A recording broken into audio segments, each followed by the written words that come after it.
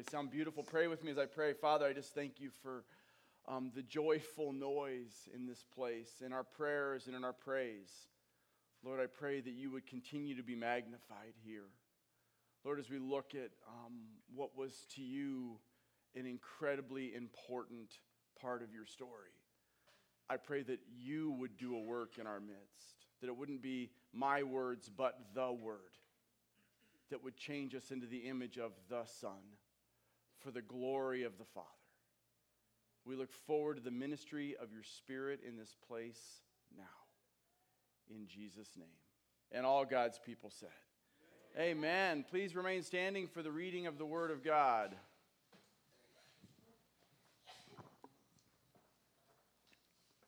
Here comes Old Man Mo.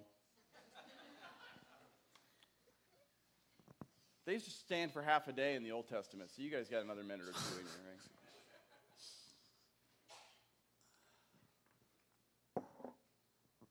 Good morning, family. Then Jesus was led by the Spirit into the wilderness to be tempted there by the devil. For 40 days and 40 nights he fasted and became very hungry. During that time the devil came and said to him, "You are the Son of God. Tell us these stones to become loaves of bread." But Jesus told him, "No, the scriptures say, people do not live by bread alone, but by every word that comes from the mouth of God." Then the devil took him to the holy city, Jerusalem, to the highest point of the temple, and said, "If you are the Son of God, jump off. For the scriptures say, he will order his angels to protect you, and they will hold you up with their hands so you won't even hurt your foot on a stone." Jesus responded, "The scriptures also say, you must not test the Lord your God." Next, the devil took him to the peak of a very high mountain and showed him all the kingdoms of the world and their glory. "I will give it all to you if you kneel down and worship me." "Get out of here, Satan," Jesus told him. "For the scripture says, you must worship the Lord your God and serve only him." Then the devil went away, and the angels came and took care of Jesus. This is the word of the Lord. Oh, we can do better than that. This is the word of the Lord. Thanks be to God. Amen. Please have a seat. Grab your Bibles. Find Matthew chapter 4. Thank you, Brother Mo. Thank you, guys, music team. So 18th century writer Thomas Paine said this: "These are times that try men's souls."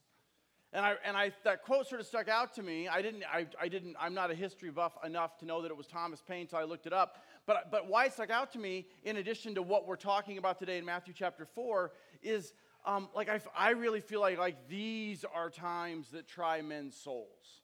You know, it feels like since 1776 the world is getting harder to live in. I don't know that that's true. I just think the enemy's better at making us feel that way because he's overwhelming us with so much access to all that is going on in the world. We were not made or designed by God to know every bad thing that is happening in our own community, let alone around the globe. And yet now we have this constant stream of negativism kind of filling up our news feeds and just our very lives. And it can't help but have an effect on our souls. And so I say all of that to say this: there's a lot going on in the world, right?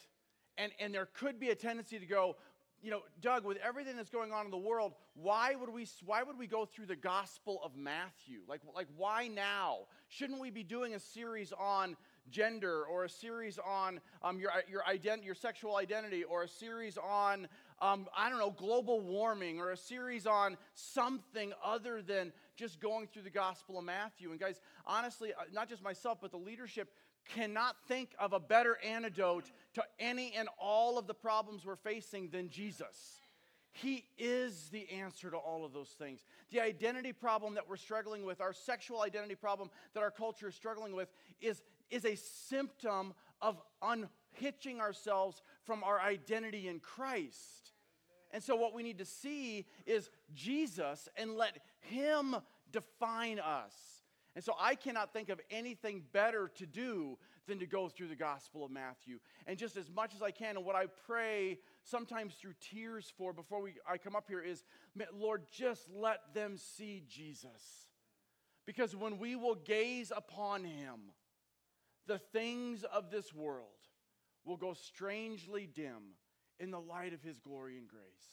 Guys, we have got to get better as a people at putting the beauty that is Christ in front of us.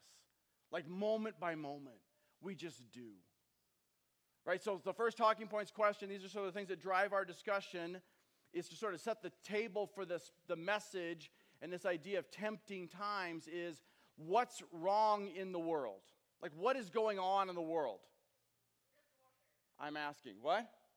Spiritual warfare. So there's an overarching thing that we're going to absolutely see. There's somebody that at least knew what we did her daily reading today, because we're going to see, and we heard it even in our prayer time. It's where RJ took us at the start, even in Ephesians. Is there's a reality out there that is just as real as anything physical you and I see, but I'm not sure we really believe it, and it's spiritual warfare. So what else is going on in the world? Like what's really going on? Yeah.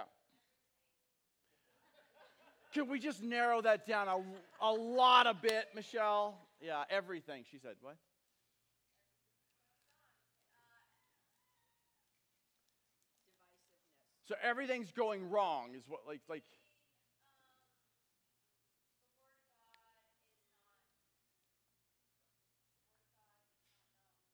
Okay, the Word of God is not known. My people perish for lack of knowledge is what Hosea tells us, right? And so there's this thing that the world is drifting, has unhinged itself from the truth of God's Word. And that's certainly going to lead us into what we see today in Scripture. What else? I heard somebody say, Jan, I think you said something. Okay, divisiveness. Yeah, we see it. What's that? Fear of the unknown, divisiveness, and that goes back to that first thing I was saying about how we have so much information coming at us, and oh, by the way, the enemy loves to live in anger and divisiveness and fear. So those things are all that's what's getting shoved at you because of the spiritual warfare Jamie was talking about, but also, frankly, just because it's what gets clicks, it's what gets likes. It's like the reason the news leads because good news doesn't sell. And that's because of us. It's not because of them. Like they are, them is us, but it's a symptom of just the brokenness of this world, like all of this. And so today what we're talking about is Matthew chapter 4, and we titled the message Tempting Times. And what we're going to see is we're going to get a glimpse of how this war is being fought, because really what's going on in the world is a battle for kingdom. Now, what we have to understand is the war is won. It's not an equal fight between two opposing forces. The battle is won, but it is a battle for kingdom that is going on right now. And so what we want to see in this message today, in these 11 verses, is how did Jesus fight the war of kingdom?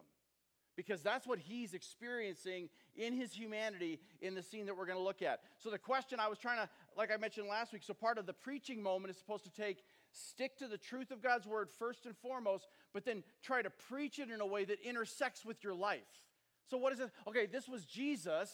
How does that relate to me? Because I'm not him, right? So I can't perfectly defeat the enemy this side of eternity like he did because I'm not him. So let's talk about that. So there is more there are a lot of levels to this passage. And so one of them is to help you figure out what's going on in your world. How is the war affecting you so that your faith will be strengthened.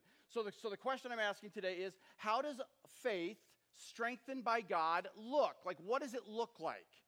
What does it look like when God is strengthening your faith? And what we're going to see in these verses is it looks tested. Your faith looks tested. It looks tried, and it looks triumphant. Those are our 3 points today. We're going to spend most of the time in our second point.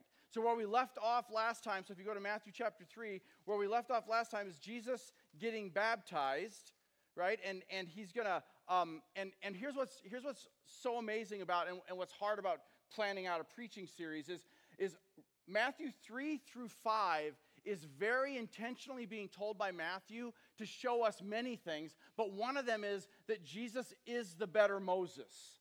So if you remember what, like in the Moses story, Moses leads the people through the Red Sea. That's going from slavery in sin to freedom. That's what the baptism of Jesus is showing us. That he's saying, hey, I'm showing you the part of the story that says, here's how you move from slavery to sin into freedom. Then Moses goes up on the mountain to receive the word of God, and he's up there for 40 days and for 40 nights. Well, what we're going to see in this next scene is that Jesus is fasting in the wilderness for 40 days and 40 nights. We miss that as like Gentiles. But the Jewish audience Matthew was writing to would right away go, he's retelling the Moses story, but where Moses failed, and he did, Jesus is going to show to be better. And then in Matthew 5, Moses comes down the mountain with the word of God. In Matthew 5, we're going to see in a couple weeks, Lord willing, that Jesus goes up the mountain to teach the word of God, to teach a new truth. So he's modeling this whole sort of Moses story. This particular scene of the temptation of Jesus is shared in 3 of the Gospels. Luke's sharing of it is really similar to Matthew's. It's a little different in order, but it's very much Jesus is baptized, he's led into the wilderness. Mark just gets right to it. It's a couple of verses. In the Gospel of Mark, Mark just says, Jesus was baptized, and then the very next verse says, and he was driven, not led, driven into the wilderness by the Holy Spirit. Now, why does that matter? Because God had a purpose in sending his son into the wilderness. So in this mystery that is the triune Godhead, 3 in 1, we talked about that. It's the incarnation and how some of Jesus' deity was veiled by his humanity, not removed, but veiled by his humanity. So the Spirit descends on him at his baptism, and then the Spirit pushes him into the wilderness because he's got some business to do, not just with the devil. He has some business to do with his Father. And that's an area that I don't think we give enough attention to. So let's jump into it. What does faith strengthened by God look like? Well, the first thing is it looks tested. So we're in Matthew chapter 4, starting in verse 1. It says, Then Jesus was led by the Spirit into the wilderness to be tempted by the devil. That word tempted there actually is the word parazo in the Greek, and it's often translated tested. So one of the things is like this, it's an idea. So in my mind, tempted is like luring to do evil. And there is truth in this story to that. Satan is going to try to tempt Jesus to do wrong. But the word parazo actually more often means tested. It's the same word that is used when like, for example, when it says that the Pharisees came to test Jesus. It wasn't to tempt him. It was to test him. It was to see if he would pass the test. The word actually means like to prove that something is good. That's really what the word means. So the Holy Spirit leads Jesus into the wilderness to be tested, to prove that he is good, to prove that he's not going to fail where Moses failed, to prove that he is the Son of God. But one of the questions you want to ask yourself is, to prove it to who? Well, first, certainly to us, certainly to his disciples, and also potentially to him. Because and I say this a lot every time I get, some people are like, absolutely, I totally get it. And others are like, man, you're preaching heresy. Guys, I'm not asking for an answer. When did Jesus know who Jesus was? Because it couldn't have been as an infant. Right? The Bible says over and over, he grew in wisdom and knowledge. That implies something. That is implying that he always obviously had he never sinned. So he wasn't a normal, in any sense of the word, human, even in his humanity. But that he popped out of the womb and knew he was God in the flesh is not reasonable. So the question becomes, when did he know that? I would submit that right here is where it happens. That, guys, understand this too. This was something we have to think to ourselves. The Gospels are recorded by people who watched what was going on, or they were friends with people that watched what was going on. Who was there to watch what we're about to read? It was just Satan and Jesus. So how did this get recorded? The disciples weren't there. Here's the answer, the short answer, the end of the sermon. This was such an important moment in Jesus' earthly existence, he pressed it into his disciples often. He told them the story so that they would tell us the story. Okay, so with that, let's keep going. So I'm only on one verse into this thing so far. So let me ask you, who's in charge of this whole scene right now? The Holy Spirit, right? God is. It's the Job moment, right? When Satan comes to Job, who's in charge of that? God is. Who's in charge? So Satan is not in charge of this wilderness moment. Who is?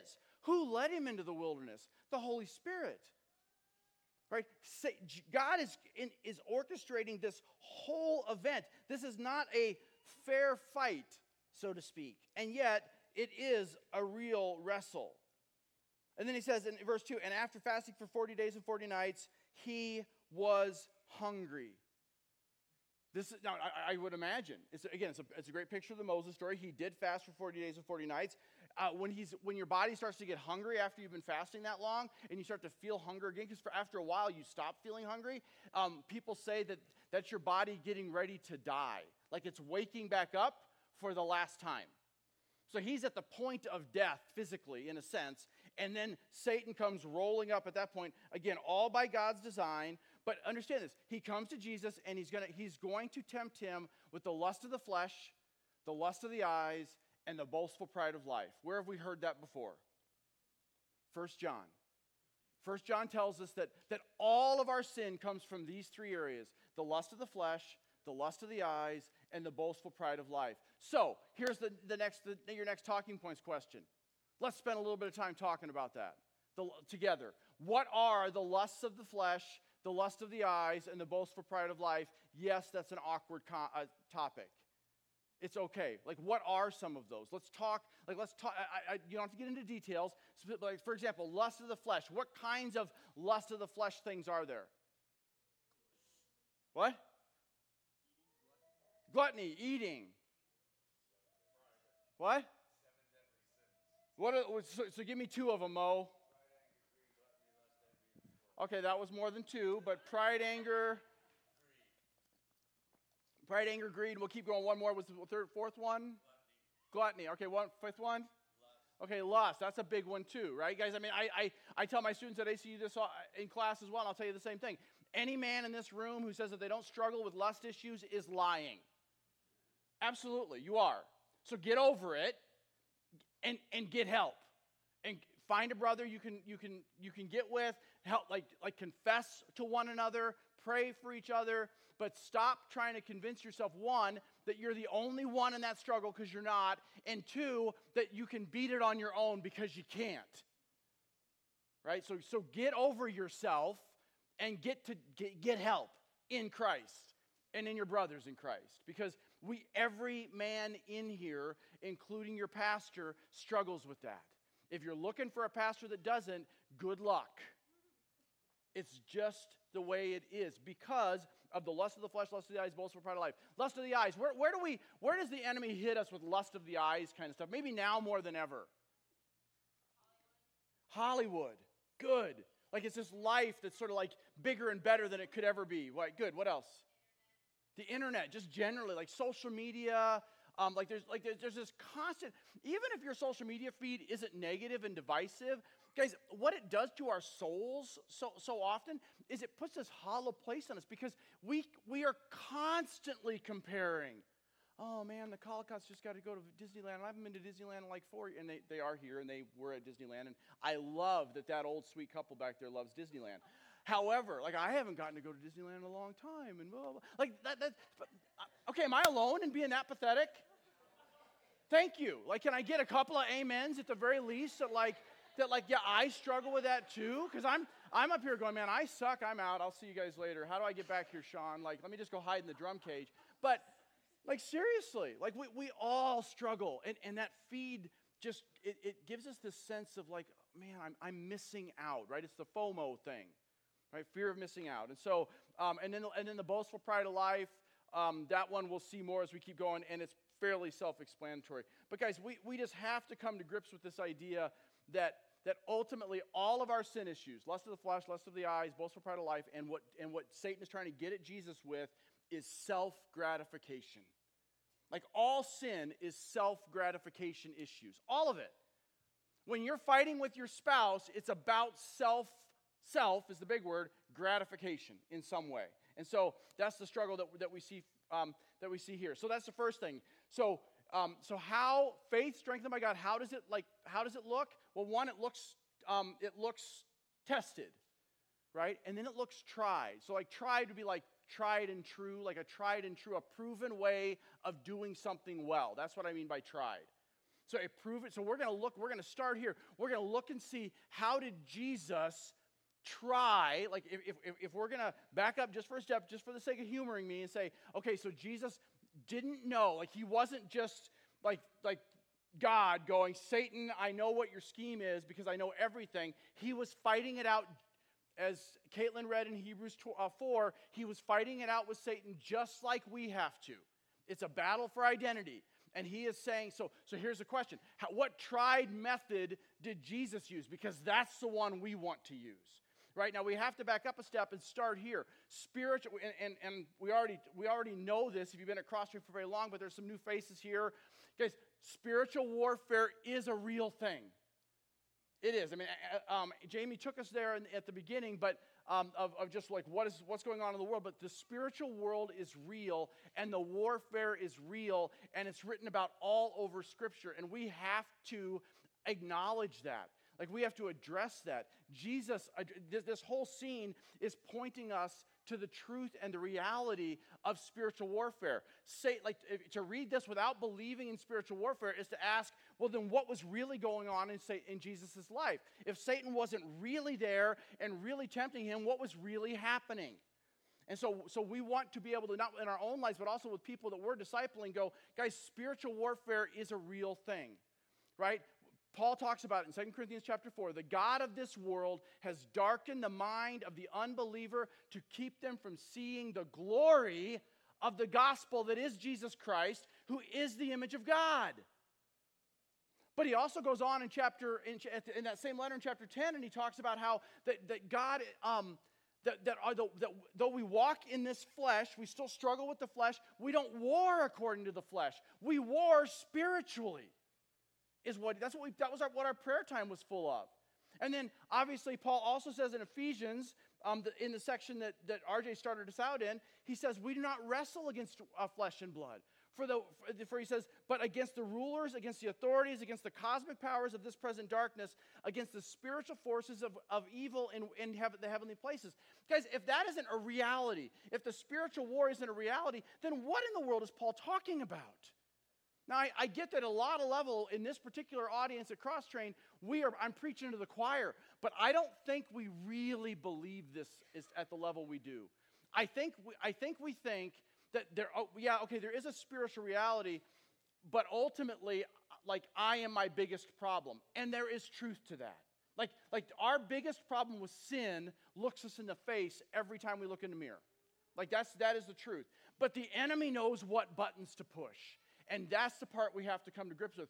But understand what we're going to see in how Jesus deals with these tests from Satan is spiritual warfare is a war for truth. Get this. Spiritual warfare is a war for truth, not for territory.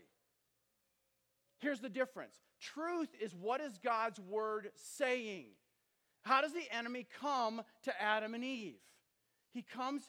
Did God really say that? He wants them to doubt the truth of what God has said. How he's going to come to Jesus is he's going to come trying to get Jesus to doubt the truth, not to claim some territory. Satan never claims territory over Jesus' life. I don't even know that Satan knew exactly who Jesus was, other than that, man, this is one I've got to get after, but look at what I've done to all of God's people. I've destroyed Abraham. I've destroyed Moses. I certainly messed with David. So I'll just mess with this one too. Now he's coming up against somebody. Maybe he doesn't know who he is. I don't know. But ultimately, Jesus doesn't fail where all those others failed. But it's not because he's having a fight over control of territory. He's not saying, wait a minute, this is my world. No, you stole this world. He's saying the battle is for truth. And why that matters to you and I, guys, is because if we believe it's a battle for territory, then that makes us a neutral observer. This happened to me. Instead of saying it's a battle for truth, meaning I have chosen to do the Romans 1 thing. I have chosen to exchange the truth for a lie. Now, you might not know you did.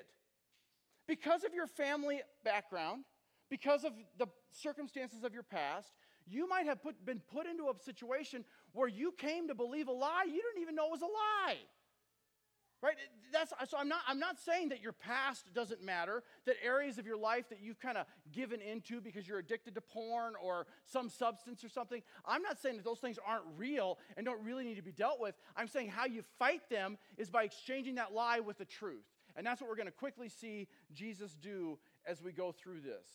Okay, so let's just jump into the first test. The first test is verses 3 and 4. He says, and the tempter came to him and said, if you are the Son of God. Now remember that. If you are the Son of God, command these stones to be loaves of bread. Guys, this first spiritual battle, the first test that he's in, is a battle for power. What he's testing Jesus in is, what you just heard, Jesus, at your baptism is, this is my Son in whom I'm well pleased. Now, the next scene that we see is the Holy Spirit shoving Jesus out into the wilderness and Satan walking up to him after he's starving to death and going, hey, if you really believe what you just heard from your Father, prove it. Prove it. Prove it. Do you believe that God has given you the power he says he's given you? That's the question, one of the questions the enemy comes to you and I with. Do you really believe you're a child of God? Do you really believe that you're a blood-bought saint? Do you really believe that you're fully, freely, and forever forgiven? Prove it. But how does Jesus prove it?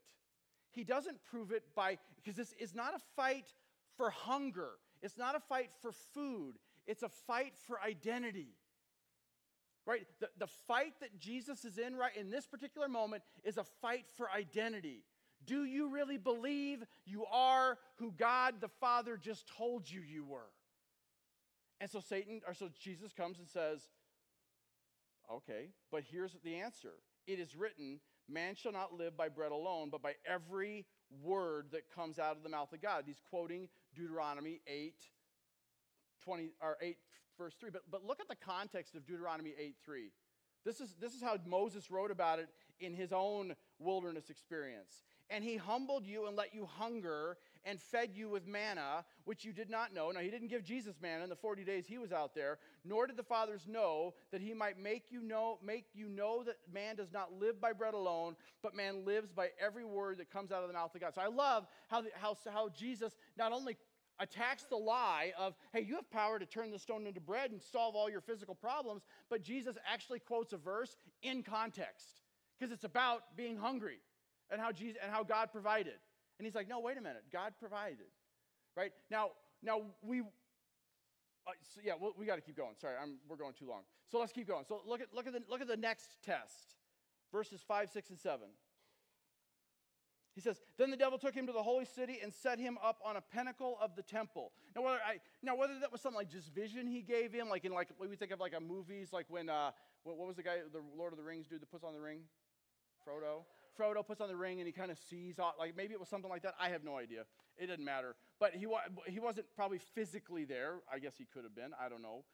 It says, here's that question again, and said to him, if you are the Son of God, throw yourself down, for it is written, he will command his angels concerning you. On their hands they will bear you up, lest you strike your foot on a stone. So now here is Satan quoting God's word. He's quoting Psalm 91, the turkey. Except here's the thing, he's misquoting it.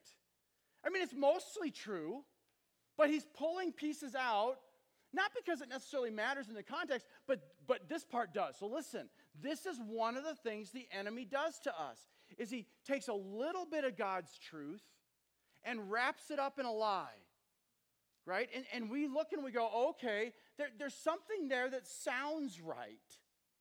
so I'm going to take a bite.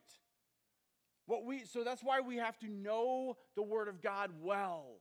We have to be in community with one another so that when you do start to kind of wander off in a lie that the enemy has been whispering to you, you have brothers and sisters in Christ that can go, wait a minute, I think you're getting a little sideways here. Let's talk about this. Let's look in the Word. Let's see what God's Word has to say about this. And so ultimately, Jesus comes back with another passage. He says, and Jesus said to him, again it is written, you shall not put the Lord God to the test. Now, what's the test here for Jesus? The test here is, do you believe the Father loves you? First test was power. Do you believe that God's given you power? You are my son. There's power there. Do you believe it? If you're the son of God, do this. Now, the next one is, and he is well pleased with you. He loves you. And Satan's like, okay, but does he love you enough to do what he says he's going to do in Psalm 91 and command his angels concerning you to save you if you throw yourself off the temple? He's like, is there that kind of love there? And Jesus will not have it. He could say, absolutely, that's a psalm written about me. Let me show you. But he doesn't. He says, no, I'm not putting my Father to that test. I'm going to believe it's true because my Father told me it is. Not because I have to have it proven to me. One more test. Verses 8 through 10. Again, the devil took him to a very high mountain and showed him all the kingdoms of the world in their glory. So again, that couldn't have been in like a physical sense, but some sort of real, like a movie or something, right? And then he changes tactics here. He's no longer going to say, if you are the Son of God. He's not going to try to attack his identity anymore. He's going to attack him in a different way. So let's look at that together. He says, and he said to him, all of the kingdoms of the world I will give to you if you will just fall down and worship me. Now, guys, get this test is ultimately about one thing, and it's about worship. Right? What the enemy is trying to get Jesus to do is to worship him. It's what the enemy is trying to do to you and I moment by moment. Guys, we are all worshipers. Every person who's ever lived is a worshiper. The only question is what? And who. And that is a moment by moment thing. Now, as a blood-bought saint, you are a worshiper of God. But moment by moment, we have to choose. And the reason we have a porn problem, or the reason we have an anger problem, or the reason we have a gluttony problem, or the reason we have the other 7 deadly sins problem is because we have, the way Paul Tripp says it, is we have an awe problem. We've lost our awe of God. We have stopped seeing God as better than all of those things. We've stopped seeing Jesus as better than those things. So in the moment that I am tempted to look with lust at somebody or whatever my struggle is, the real issue is, what are you worshiping? Are you worshiping that person? Or are you going to worship God? And that's really what Jesus is, or what Satan's trying to get Jesus. He's saying, bow down, worship me. But the fight for kingdom is a fight for worship. The fight we're in as kingdom people, meant to live by kingdom power, for kingdom glory, is a fight for worship. And all the distraction and the issues of this world are just to get us to worship the wrong things. And that is as old as, well, frankly, it's as old as the scene in the garden in Genesis 3. And Satan just carries, he has no new schemes. That's why Paul says we don't want to be, we want to be aware of the schemes of the enemy, because he has no new ones. He doesn't need new ones. We're dumb enough to fall for the old ones. The things that we think have been, even the things in my life that I was journaling about this on Saturday, the very things I think have been crucified with Christ and have been put to death and I finally have victory in, I look down one day and I'm like, where did that come? How did I pick that back up? Because I'm just dumb enough for him to whisper in my ear and for me to go, okay, I guess I'll take it. Right? It's just mind-boggling. But in Christ, he's come up against somebody a little different. And Jesus answers this way. Then Jesus said to him, be gone, Satan, for it is written, you shall worship the Lord your God, and only him shall you serve. And guess what book he talks about again? Deuteronomy. What do you think Jesus has been doing for his 40 days and 40 nights in the wilderness? Do you think it's only coincidental that he quotes Deuteronomy 3 times?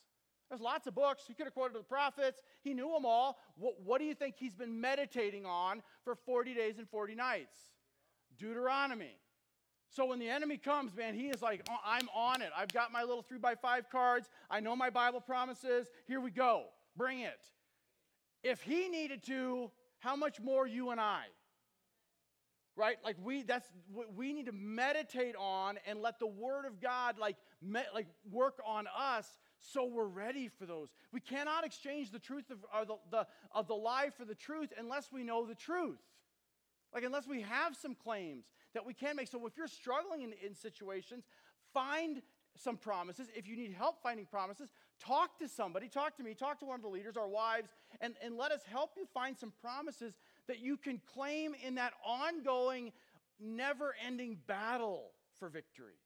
Because we are in a war.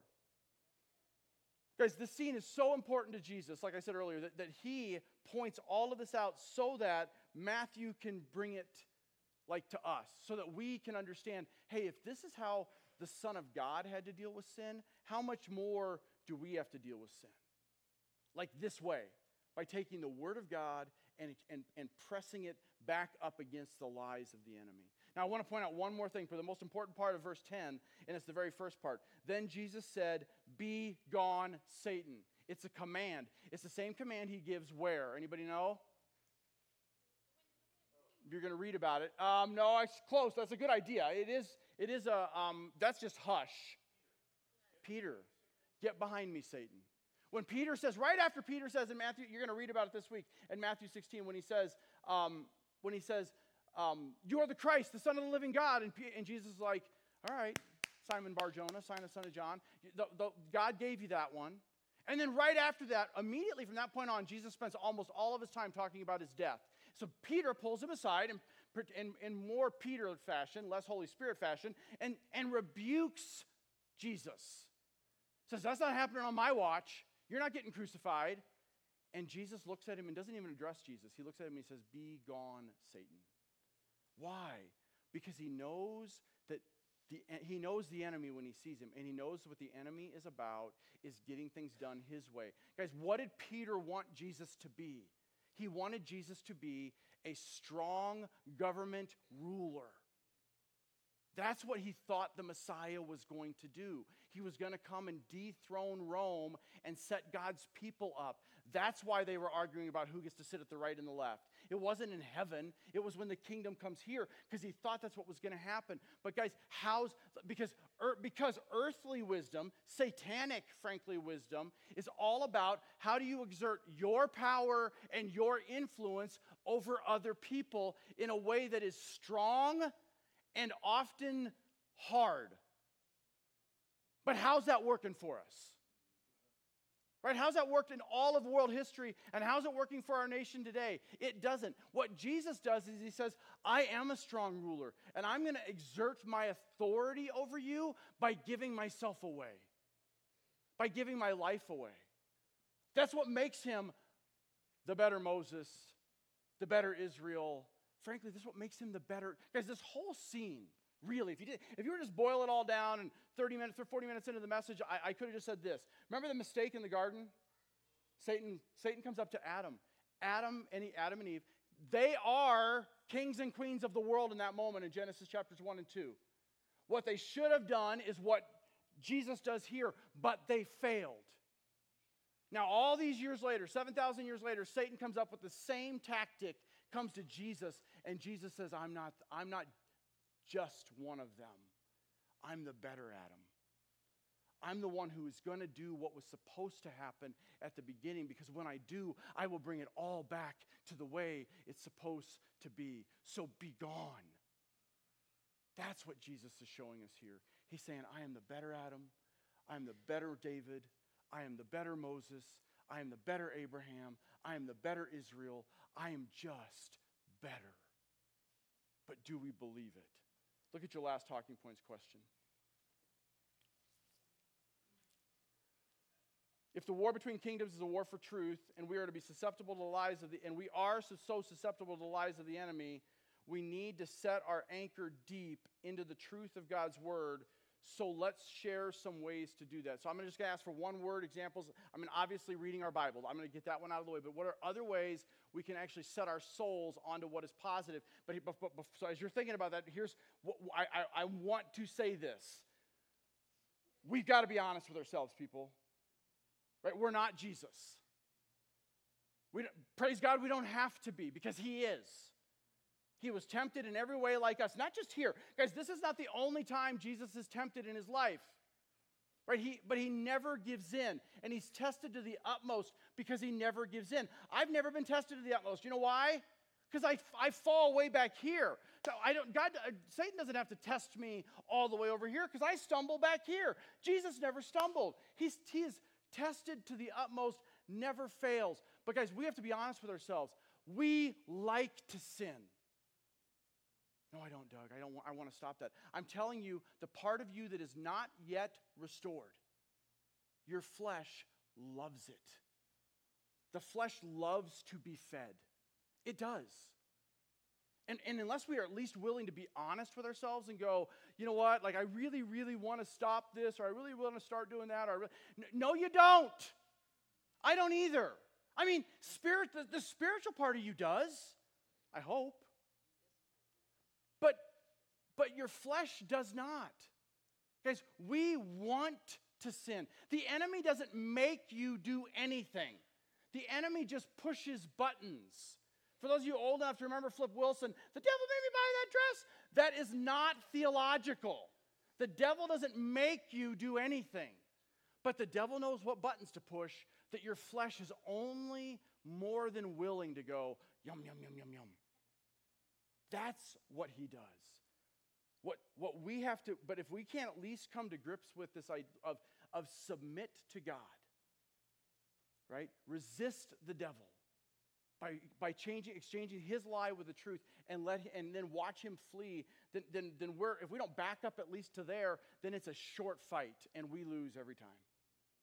All right, our last point, and it goes quickly because it's one verse.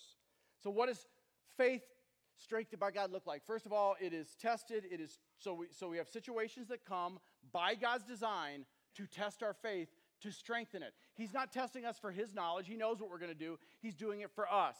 Jesus comes out of this moment in the wilderness way stronger, because he's like, you know what?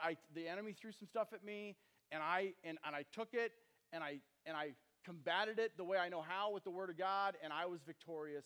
So be gone, Satan. And that's why God sends. When you say, well, why does God keep sending me these tests? Is to strengthen your faith. Second thing is tried. Are we attacking the lies with the truth of God's word just the way he did? And then the last thing is, if we do those things, then we are, like him and in him, triumphant. Moment by moment, and then obviously for eternity in him, we are triumphant. So take a look at verse 11. It says, then the devil left him, and behold, angels came and were ministering to him. So Jesus fights the lie. And Satan's like, I got nothing left. I've emptied my gun. I'll be back. I'm going to go try to find some new stuff. But I've got nothing left. Guys, we've got to realize Satan is, just like we have to realize that we enjoy sinning, we also need to realize Satan is a defeated foe. He is, and he knows it.